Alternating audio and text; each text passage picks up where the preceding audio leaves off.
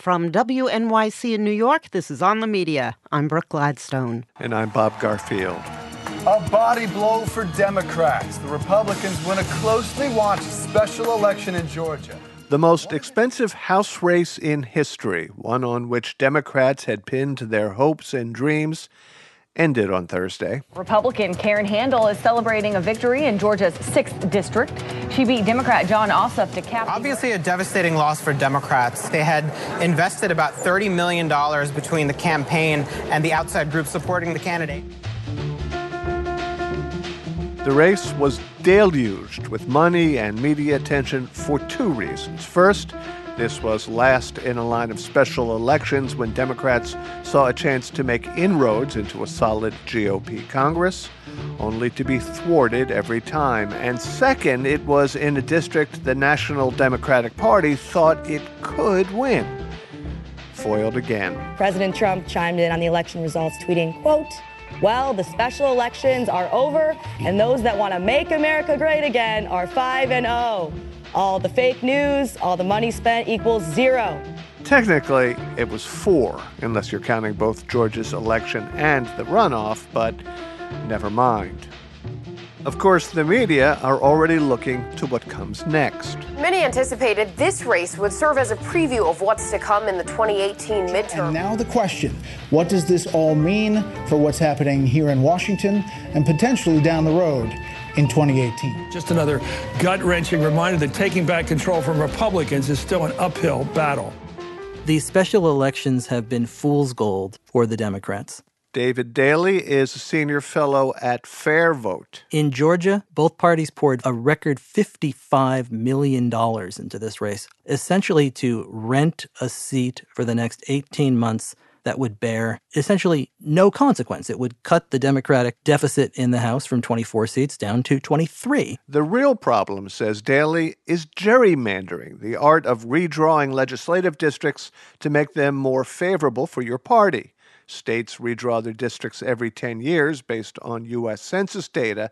In theory, this is to ensure that district lines reflect shifting demographics. But in practice, it's a vehicle for electoral skullduggery, known as packing and cracking. You either try to pack all of the other side's votes into as few districts as possible so you can claim all of the surrounding ones for yourself, or you try to crack them and divide them as unpowerfully as you can across as many districts as possible. True, deck-stacking district lines every census year is a time-honored tradition that dates back to the nation's birth.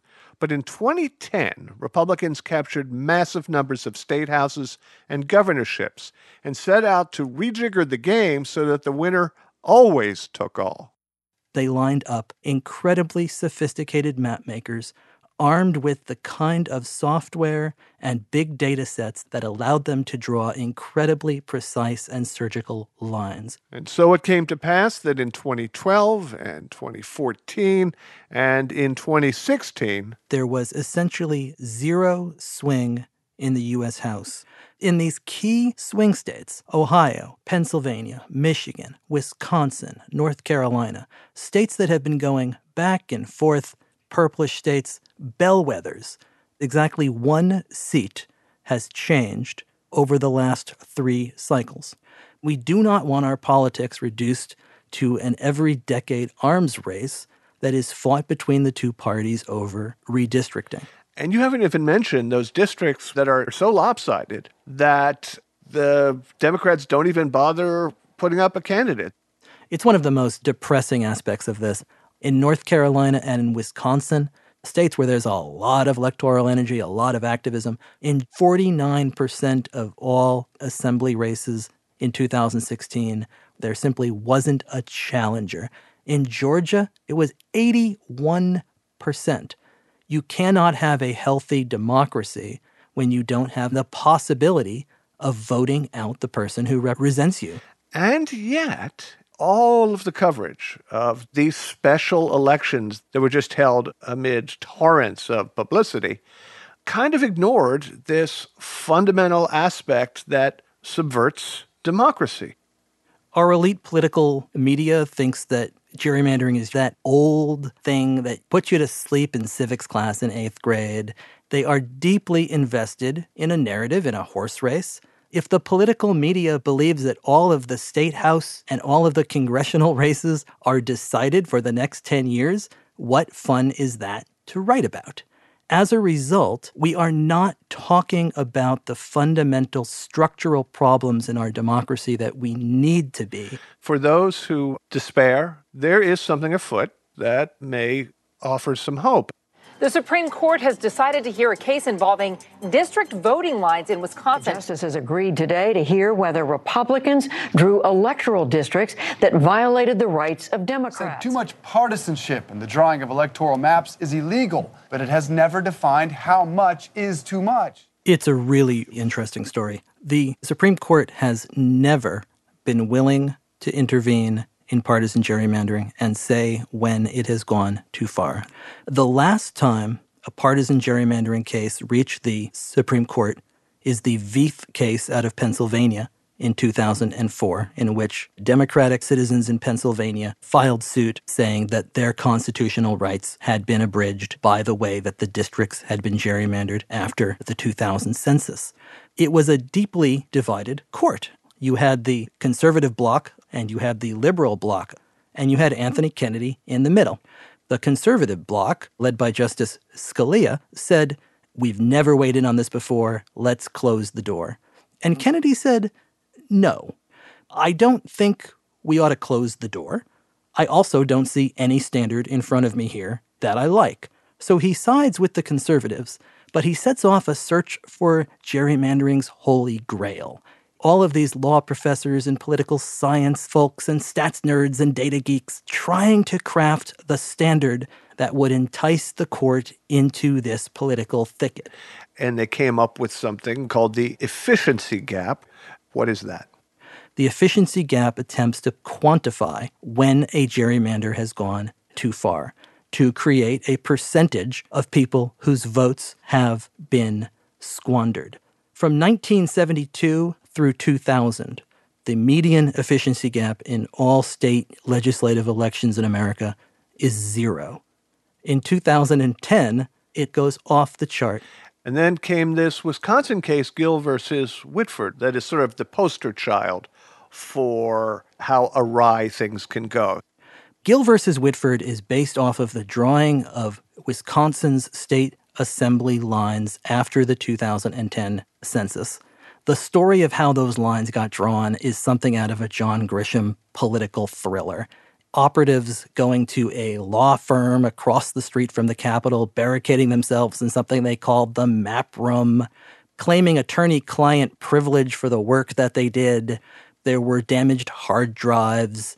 It was an incredible case of subterfuge, such a blatant partisan gerrymander that a 3-judge U.S. District Court last year used the efficiency gap, said this has gone too far, ordered the drawing of new lines, the first time in 3 decades that any court was willing to call a partisan gerrymander unconstitutional. Justice Kennedy left the door open, and now in comes this case. And let's just say it does accept a standard for too far. What impact would that have on these many other states where this kind of software has been used to do similar mischief? If they accept the efficiency gap as a standard to measure when a partisan gerrymander has gone too far, there are 6 or 7 other states that would be in immediate violation: Michigan, Ohio, Pennsylvania, North Carolina, Texas. This is in many ways the most meaningful case impacting the future of our democracy since the courts decided Citizens United. Apart from this case, where do you think we should be focusing our attention when trying to divine what direction our politics will go in the next 2, 4, or 8 years? Pay no attention to the fool's gold like Georgia's 6th. If the Democrats want a road back, there is one right in front of them. It is the governor's races in these wildly gerrymandered states, the 2017 governor's race in Virginia, and there are 5 governor's races next year in Ohio, Wisconsin, Pennsylvania, Michigan, and Florida, all states where governors have veto power over the maps that the legislature draws. 2020 could actually be over for the Democrats before it starts if they don't wake up and focus on the right races. They need to understand that spending $30 million on Georgia's 6th squanders an awful lot of time and resources. It is a Band-Aid when the party is bleeding out. Something changed in 2010. It has broken our politics in a very serious way. It has made it dysfunctional and more extreme and not representative in the way that it is supposed to be. And the press is doing us a disservice in the way it's covered. Thank you, David. My pleasure. David Daley is a senior fellow at Fair Vote and author of a book on gerrymandering, the title of which I can't tell you because of FCC rules, but it rhymes with rat duct. And it will be available in paperback on the 4th of July. Coming up, the U.S. Census is on the ropes. This is On the Media.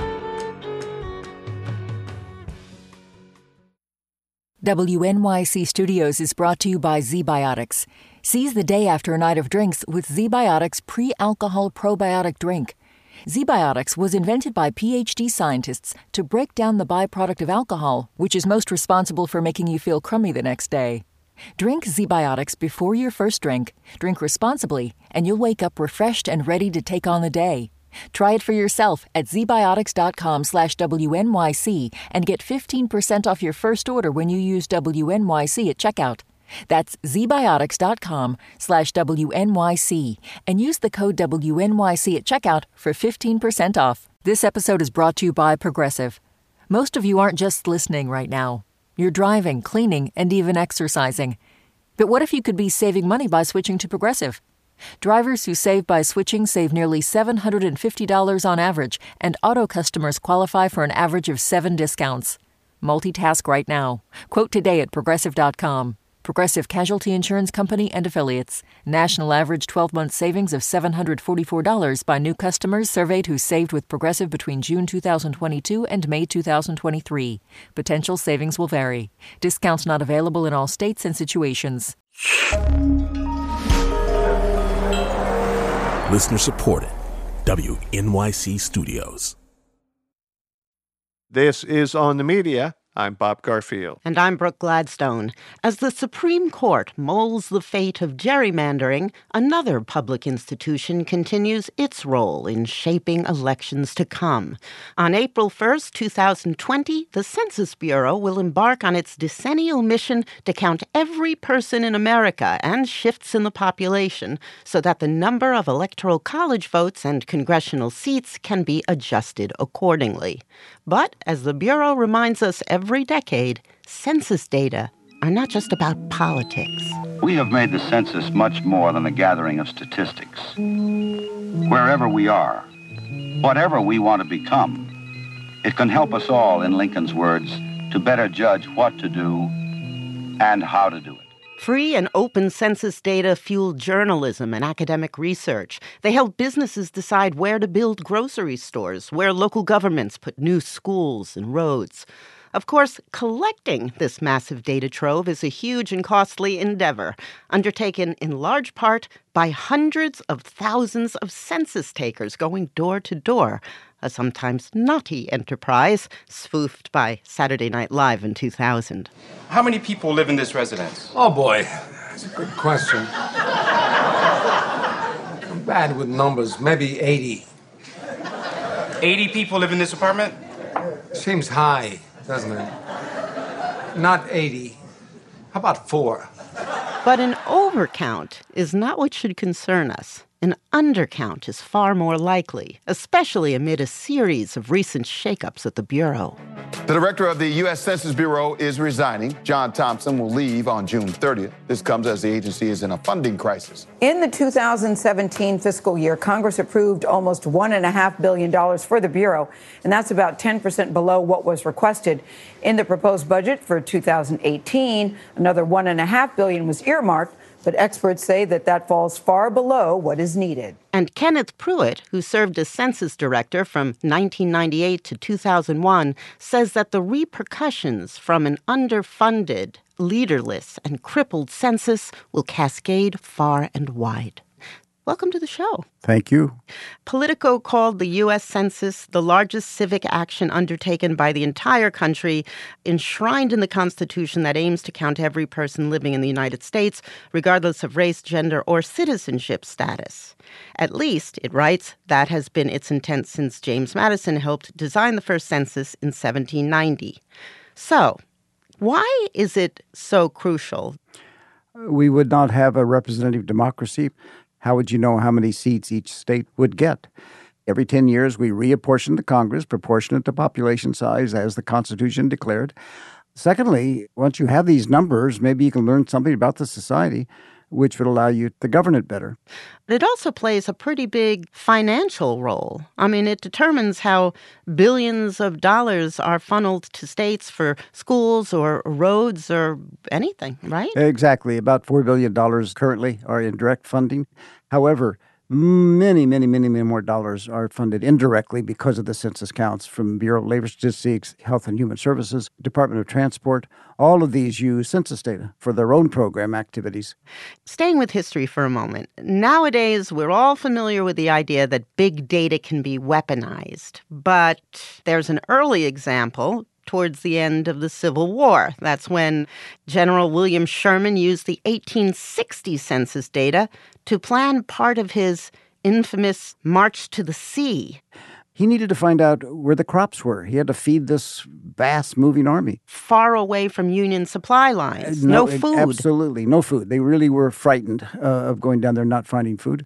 And what happened, fascinating, they actually got together some maps and superimposed the census data from 1860 on the maps.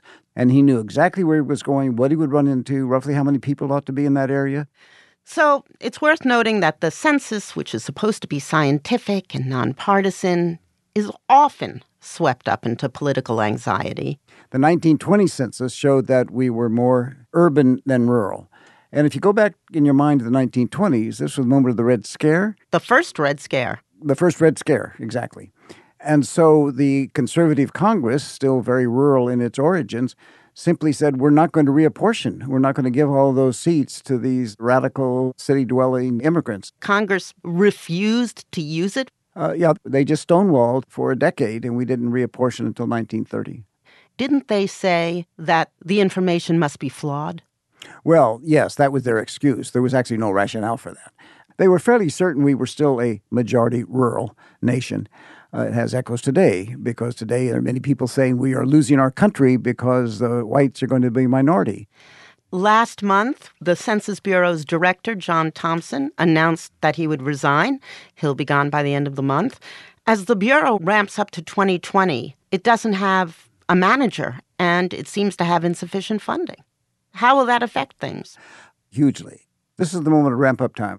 Most critically, we do an end-to-end test of the census. That is, you actually run the census as if it's actually happening about 3 years before you actually do a census.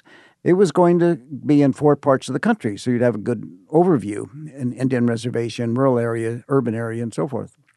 It is now planned for only one area, Rhode Island. They have to start getting their ads ready, testing them in 6 different languages. And it is not going to do an end-to-end test of the partnership strategy. These are the trusted voices that talk people into cooperating with a census they may not otherwise want to do. You mean like Tom Hanks? Tom Hanks, exactly. Or the Catholic Church, for example, very, very active in the Southwest with respect to migrant workers, especially if they're undocumented.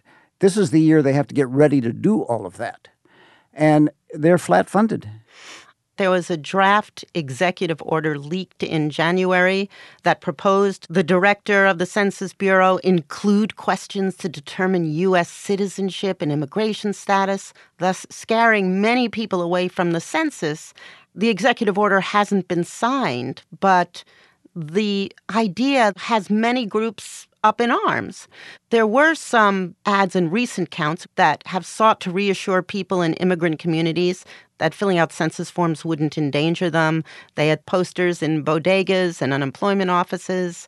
So as far as ads go, When we've spent so much money and time trying to convince people that they won't be endangered if they fill out the survey, do you think having that executive order signed could undo a lot of work? Oh, absolutely. But I think some part of that will happen without the executive order. I think that will aggravate it. There's a huge mistrust out here right now toward the government. I am very fearful that we will have a bad census, even if there's no attempt to make it a bad census, though I can make an argument for why that may make sense for some interest groups. Make an argument.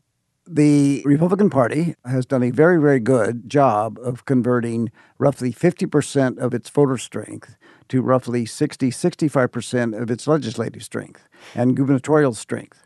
It's done that through gerrymandering. I would point out that if you only start 50-50, they can't keep growing it. You may get 60-40 or even 65-35. You're not going to get 80-20. The numbers simply won't work out. So they're right now at the peak of what they can extract from the census. They've done it very intelligently and cleverly by voter suppression and by gerrymandering. So you're saying if they could freeze this last census in amber, they'd be happy? You are absolutely right. They cannot improve and they can lose. So a bad census could lead you to make the argument, we shouldn't reapportion like we didn't reapportion in 1920 because we had a flawed census. And if enough state legislators and governors make that case, they'll be able to do it. So what's really at stake if you undercount a population during the census? All major surveys that are done with any kind of scientific rigor whatsoever are standardized to the census data. Therefore, if the census data are flawed, if they have a big undercount, everything else replicates that undercount. Our unemployment numbers, our health numbers, our transportation numbers, our housing numbers, every other major piece of statistical work using sample surveys is necessarily flawed to the degree to which the census is flawed. So that's a huge cost to the society if you want to make public policy based on numbers. In addition to the knock-on effects of bad data, what else is at stake? Let us say that the sense of the country is this was a bad, poorly done census. Sooner or later, we feed the numbers back to cities and counties, and the mayors pore over these data and say, wait a minute, there are more kids in our school system than you counted. This doesn't look like our transportation system that you've counted. This isn't a good count. That then can go viral. Here's one of the consequences of that for me that frightens me, I must say. If it's a failed census, why don't we privatize it? Give it to Google, Apple, Microsoft, whatever, and turn it into a commercial operation where people will do it well because they're getting paid to do it well. What bugs you about privatization of the census? I mean, it's worked so well in the military and education and our prison system. Some of that's a matter of judgment. No, let us say, of course, it can work. I think some things are a public good, and I think widely shared, high-quality statistics are a public good. And I'm happy to contract out. We wrote a huge contract to Lockheed in 2000, and we benefited enormously from their talent. What were they doing? They were doing the data capture, intelligent character recognition, and so forth, very advanced work. Sounds fancy. No, it was very well done. But as soon as you privatize something, you necessarily have to build in a profit. If you're trying to make money off of this, you think differently than if you're a public good institution. And it's in the Constitution right from the beginning. We would not have representative democracy without the census. I would like it to be a public good. Is it too late to save the 2020 census? It is not too late. But I'm not optimistic because, one, leadership really matters, and I don't see rapid movement on finding a new director, and budget matters, and I don't see any rapid movement. I see the opposite. But can it be fixed? Absolutely. 3 years is long enough if you have enough money and you have the right leadership. What about the pressure of mayors on congressional representatives? That will begin to build. They want the data. They need the data to govern. There's a reason we open up 435 census offices, by the way, because every member of Congress likes to know about his own district or her own district. But we're on a new landscape. It's a mystery to me how we will govern ourselves or think about ourselves.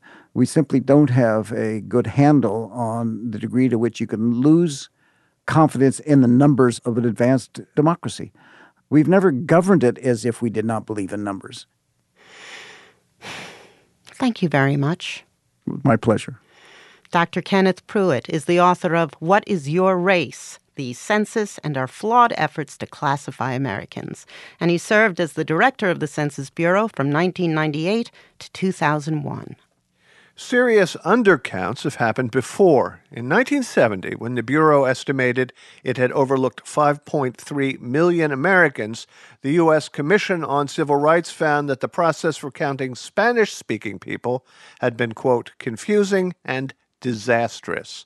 On the question of race, the 1970 census offered only white, black, American Indian, and a variety of Asian categories. And so if one was Mexican-American, for example, their parents had emigrated from Mexico, they were born in San Antonio, or they were born in Los Angeles, the stated recommended option for them was to check off white. Christina Mora is a sociology professor at the University of California at Berkeley. She says the undercount was especially frustrating for advocates seeking more federal aid for an underserved population that we now know as Hispanic. The trouble was, it wasn't clear in the 1970s that there even was such an identity. Mora is the author of Making Hispanics, How Activists, Bureaucrats, and Media Constructed a New American. She says the cause was taken up by the National Council La Raza, an activist group focused on Mexican-American issues, which started in the Southwest. They saw, for example, dire levels of poverty. Schools were underfunded. They saw the need for job training programs. But lawmakers and the federal government would relegate them to regional or state issues that did not merit national funds. Puerto Ricans were rallying around the same exact issues in the Northeast, mainly in New York and in Philadelphia. And so the first initial steps was to create an alliance between Mexican-American and Puerto Rican issues. I wonder what was the process for determining that the word Hispanic would be used, because it was by no means a universal way of describing Spanish speakers, especially on the East Coast. As they got together, there were several different labels that could have been used. They had labels like Spanish-speaking, but many activists feared that this would not cover those Latinos that basically didn't speak Spanish. Spanish surname was also quite difficult. My favorite example is the former president of Mexico, Vicente Fox. He would not have been necessarily Spanish surname. Then there were two funny labels. One of them was brown. Activists offered this at one point. This fit in with many of La Raza and Chicano nationalist philosophies at the point of Latin American populations being a sort of mixed people of different origins and different races. But from a statistical point of view, this would have been a nightmare. No one was positive that the lightest-skinned Latinos, like Vicente Fox, for example, would have seen themselves as brown. Latin American was seen as too foreign, un-American.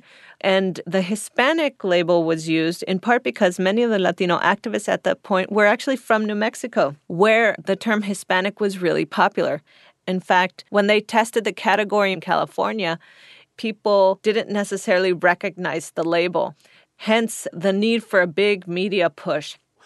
The media, particularly Univision, which at that time was called the Spanish International Network, had a direct interest in selling advertisers on the power of this large Spanish-speaking market. Yeah, and power that is hard to sell if you don't have the data to sell it.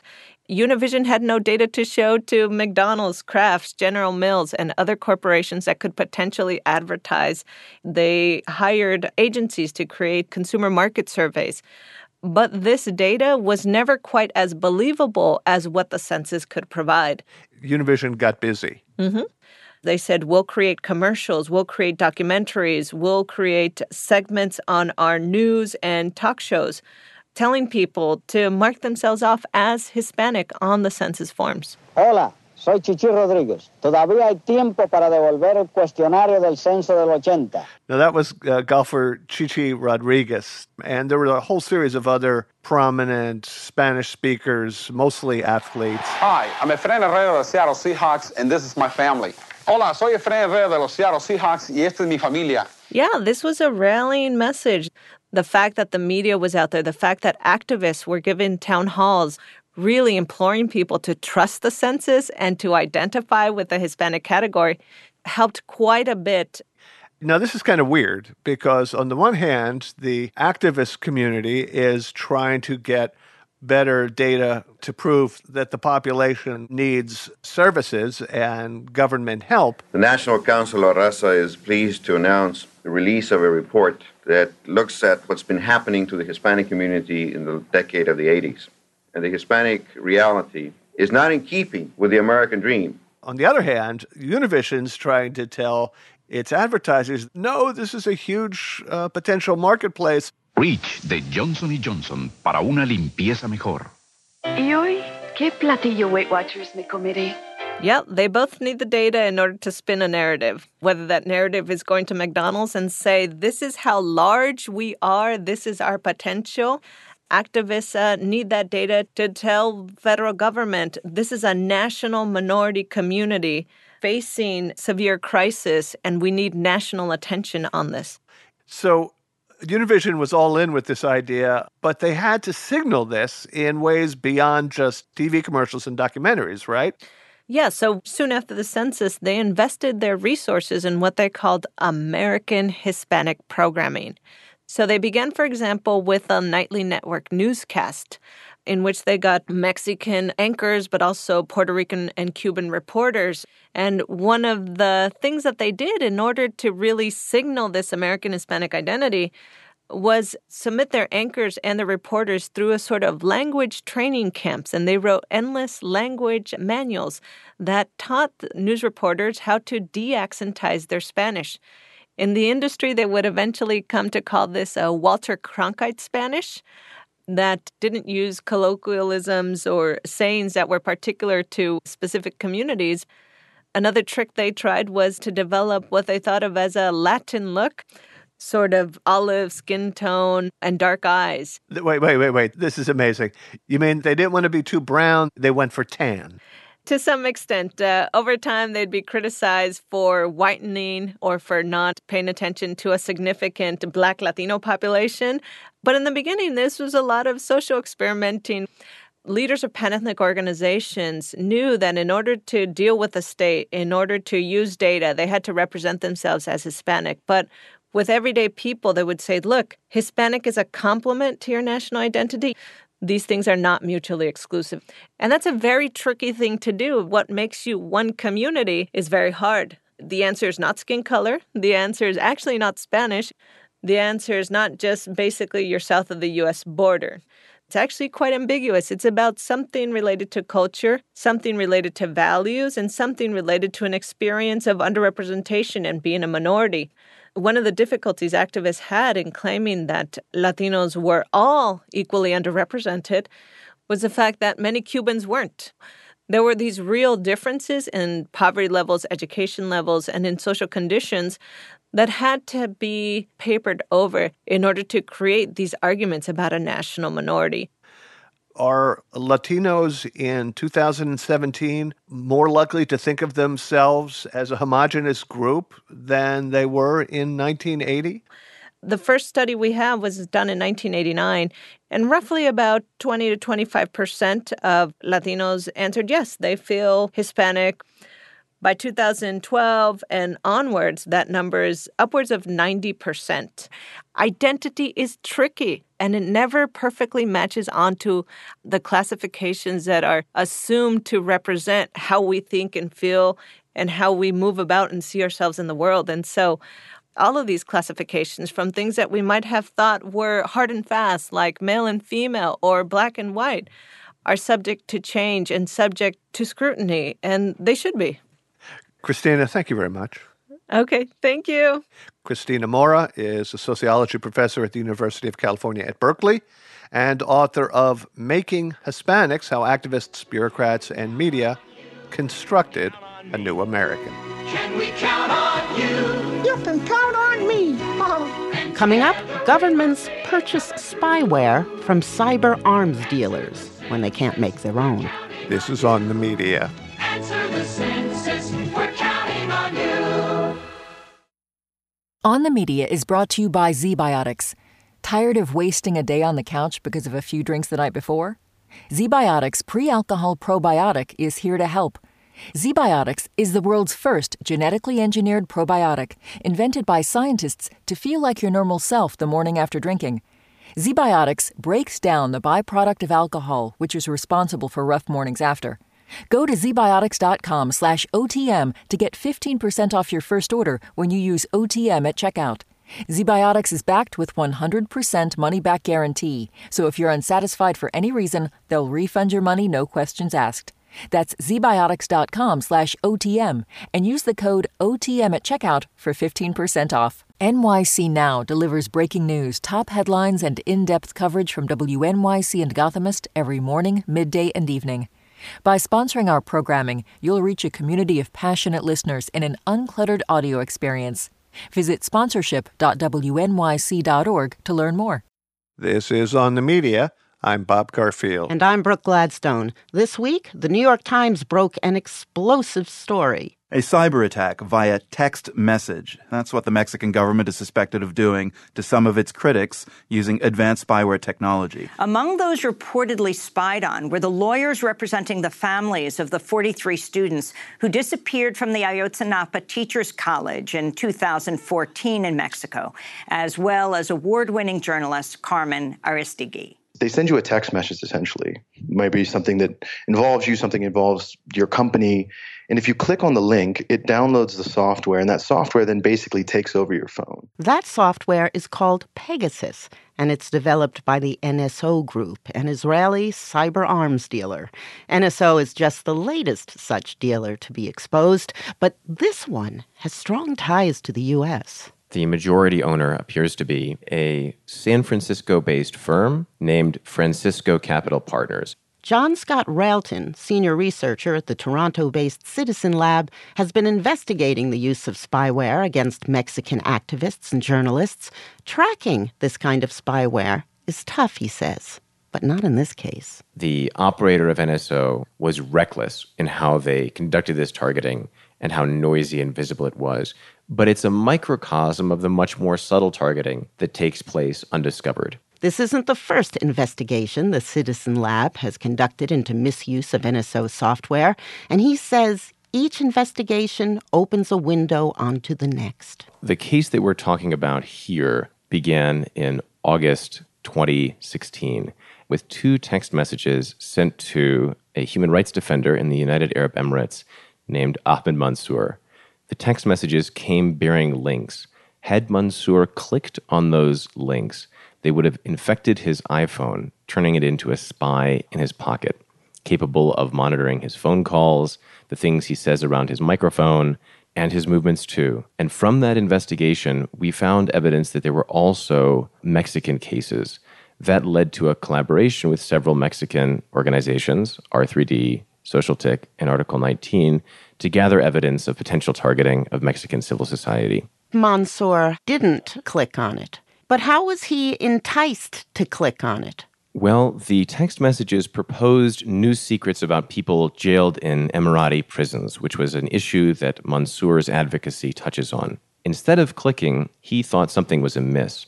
This isn't the first time, or even the second time, that Mansour's government targeted him with sophisticated government-exclusive spyware. It's the third time. And so Mansour each time has shared the targeting with Citizen Lab, resulting in investigations of the companies. When we found the first case, we were able to scan for other servers that behaved in a similar way. And by far, the largest apparent use was in Mexico. One of the people targeted in Mexico was the journalist Carmen Aristigui, who'd been instrumental over the past few years in revealing a corruption scandal involving Mexican President Peña Nieto's wife. How was she targeted? Carmen received, over the course of a year and a half, a slew of messages, some of them abusive, some of them sexual, some of them threatening, some pretending to be the United States government, all with the same goal, to convince her to click on a link, which would result in the infection of her phone. The people operating the campaign, though, were not satisfied with targeting Carmen, and they sent over 20 messages to her son, who was located in the United States during the time that they were targeting his mother. So you say that the United Arab Emirates used it and the government of Mexico used it. How do you know that it's the government's? We have strong circumstantial evidence based on who was targeted with infection attempts, based on the substance of the targeting, based on the location of the targets. This is government-exclusive software, right? It's only sold to governments? That's correct, which means that when you find it, you know that you're looking at a government. Governments purchase a certain number of infections that they can have live at any given time. So I might purchase the ability to have 10 phones under monitoring, which means that the companies that sell this stuff keep the technology under fairly close control. What we're looking at is an environment in which technologies that perhaps 10 years ago were only the purview of governments that could sort of develop them in-house are now being sold to any government that can pay. So that means that the smallest government or even a well-heeled independent organization could do it. Well, so this is an interesting question. We published a report back in February that showed that Mexican campaigners for the soda tax, public health scientists, and consumer advocates were targeted with NSO Group's spyware. Now, it's unclear why the Mexican government would target those individuals. Others have raised the possibility that the government might have been working on behalf of private interests who had a lot to lose from the soda tax. This kind of software is marketed to investigate criminals and to track terrorists. That's right. Every company that Citizen Lab has investigated makes the same pitch. But time and time again, what our investigations and other groups' investigations reveal is something that we like to call informally the principle of misuse. If you take something so powerful and so hard to discover and you put it in the hands of a government that does not have a robust rule of law and accountability around the use of secret surveillance, it will be misused for political purposes. It's only a matter of time. The NSO Group claimed that they do due diligence around sale. Now, taking the example of the UAE for a second, you have not one but two prior cases of the misuse of government-exclusive spyware by the UAE government, the misuse of a tool called FinFisher, made by a UK and German company named Gamma Group, and the misuse of Hacking Team's remote control system, made by an Italian company. Now, if I were selling government-exclusive spyware and the UAE asked me for a bid, I can't think of a better case where due diligence would suggest that it was likely to be misused again. You've mentioned a bunch of other companies that do the same thing. Is this a new industry, government-exclusive spyware? The industry is relatively new. Historically, whenever a despot encounters somebody who he wants to monitor, somebody scurries off and monitors a phone line. As more and more communications are encrypted, which is great, that doesn't work as well. Enter government-exclusive spyware, which promises that regime the ability to regain visibility on communications that they could no longer monitor. Let's talk about NSO, which is at least partly owned by an American company, Francisco Capital Partners. It's operating internationally. It's claiming to do its due diligence, but I guess ultimately it exists in a fairly ambiguous space from a legal standpoint. Are there legal implications for these companies for the misuse of their software? The legal environment in which these companies operate is still fairly gray.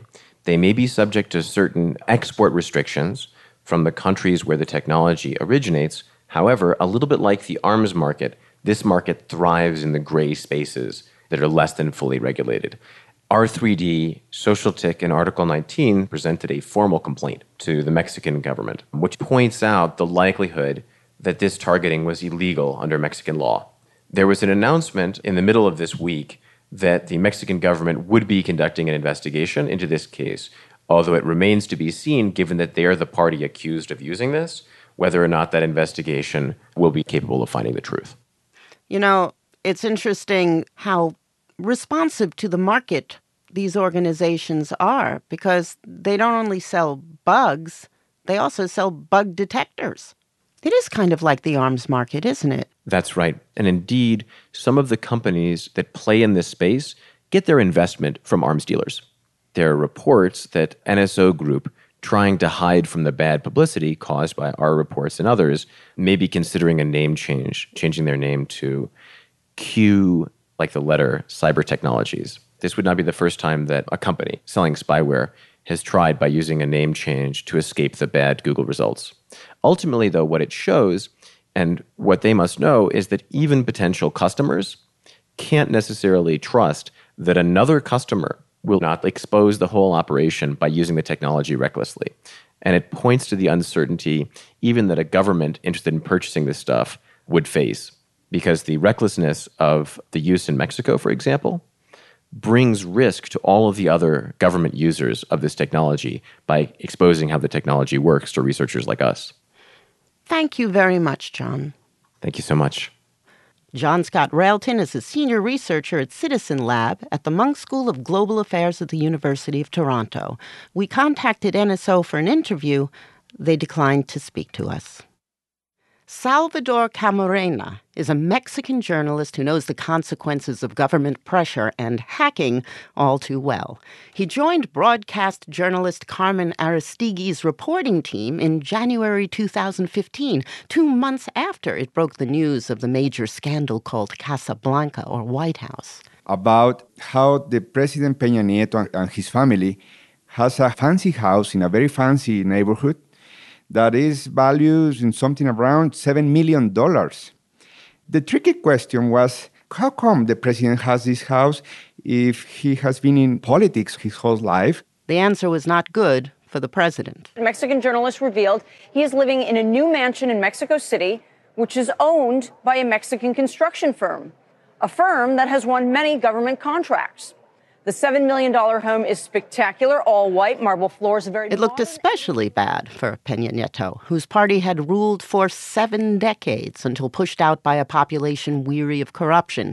He just brought his party back in 2012. Yeah, and they have this promise and they have changed, and they have learned the lesson.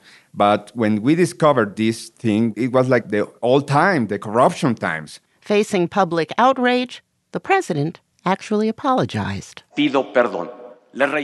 Carmen Aristigui's reporting team, meanwhile, lost their jobs and her popular show was canceled. We got fired in March 2015, and they say it was a difference between Carmen and the company, and it's a private company, but everyone was crystal clear that it was a punishment. Broadcasters in Mexico rely on government advertising for survival, and the employer of this intrepid team of investigative reporters may have caved in to bottom-line pressure. Meanwhile, Sal Camarena, like Carmen Aristigui, started to receive strange text messages. Like someone trying to reach you in order to let you know that his father has died, and he said, check this link for the details about the ceremony. These messages were trying to fool you, to do the click. Unfortunately, he did click, and then he, too, carried a spy in his pocket.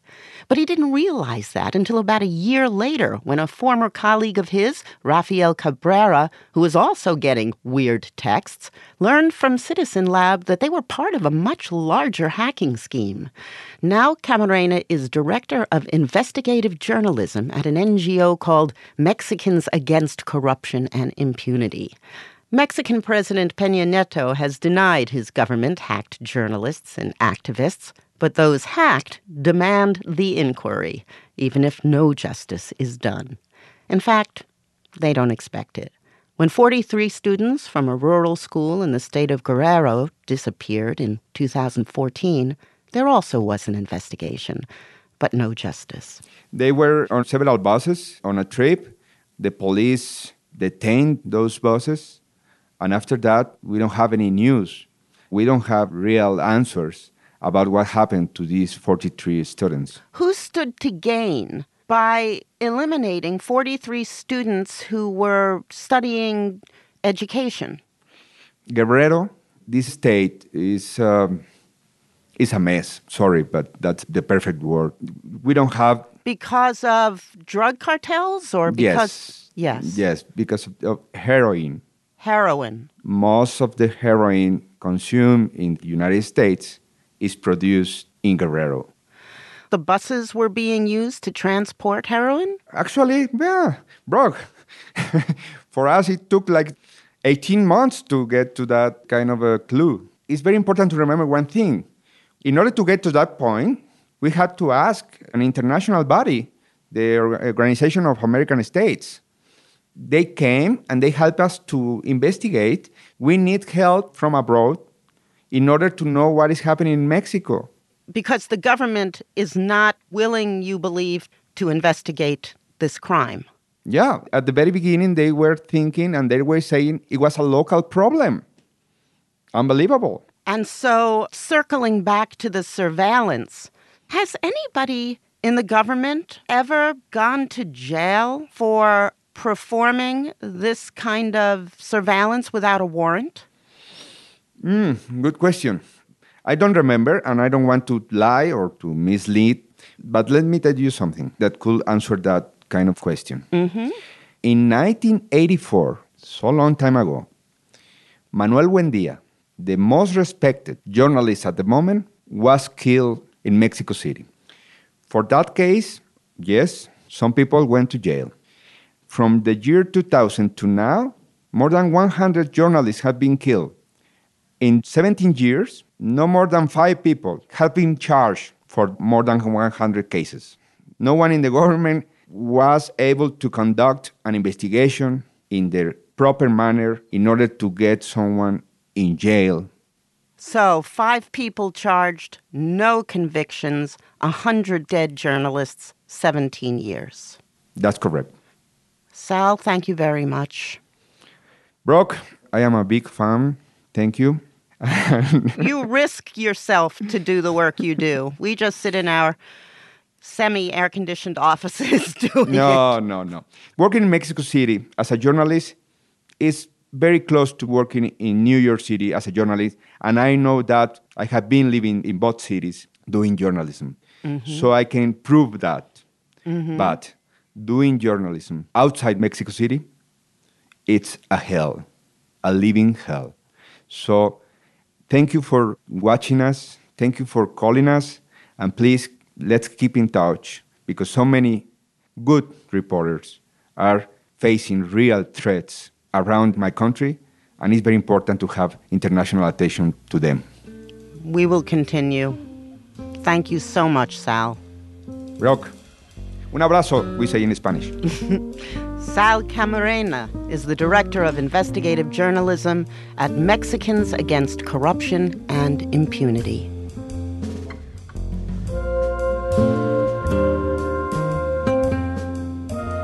That's it for this week's show. On the Media is produced by Mira Sharma, Alana Casanova-Burgess, Jesse Brenneman, Michael Lowinger, and Leah Feder. We had more help from Jane Vaughn, and our show was edited by Brooke. Our technical director is Jennifer Munson. Our engineers this week were Sam Baer and Terrence Bernardo. Katya Rogers is our executive producer. Jim Schachter is WNYC's vice president for news. Bassist-composer Ben Allison wrote our theme. On the Media is a production of WNYC Studios. I'm Brooke Gladstone. And I'm Bob Garfield. On the Media is supported by the Ford Foundation and the listeners of WNYC Radio. WNYC Studios is brought to you by ZBiotics. Seize the day after a night of drinks with ZBiotics pre-alcohol probiotic drink. ZBiotics was invented by PhD scientists to break down the byproduct of alcohol, which is most responsible for making you feel crummy the next day. Drink ZBiotics before your first drink, drink responsibly, and you'll wake up refreshed and ready to take on the day. Try it for yourself at zbiotics.com/WNYC and get 15% off your first order when you use WNYC at checkout. That's zbiotics.com/WNYC and use the code WNYC at checkout for 15% off.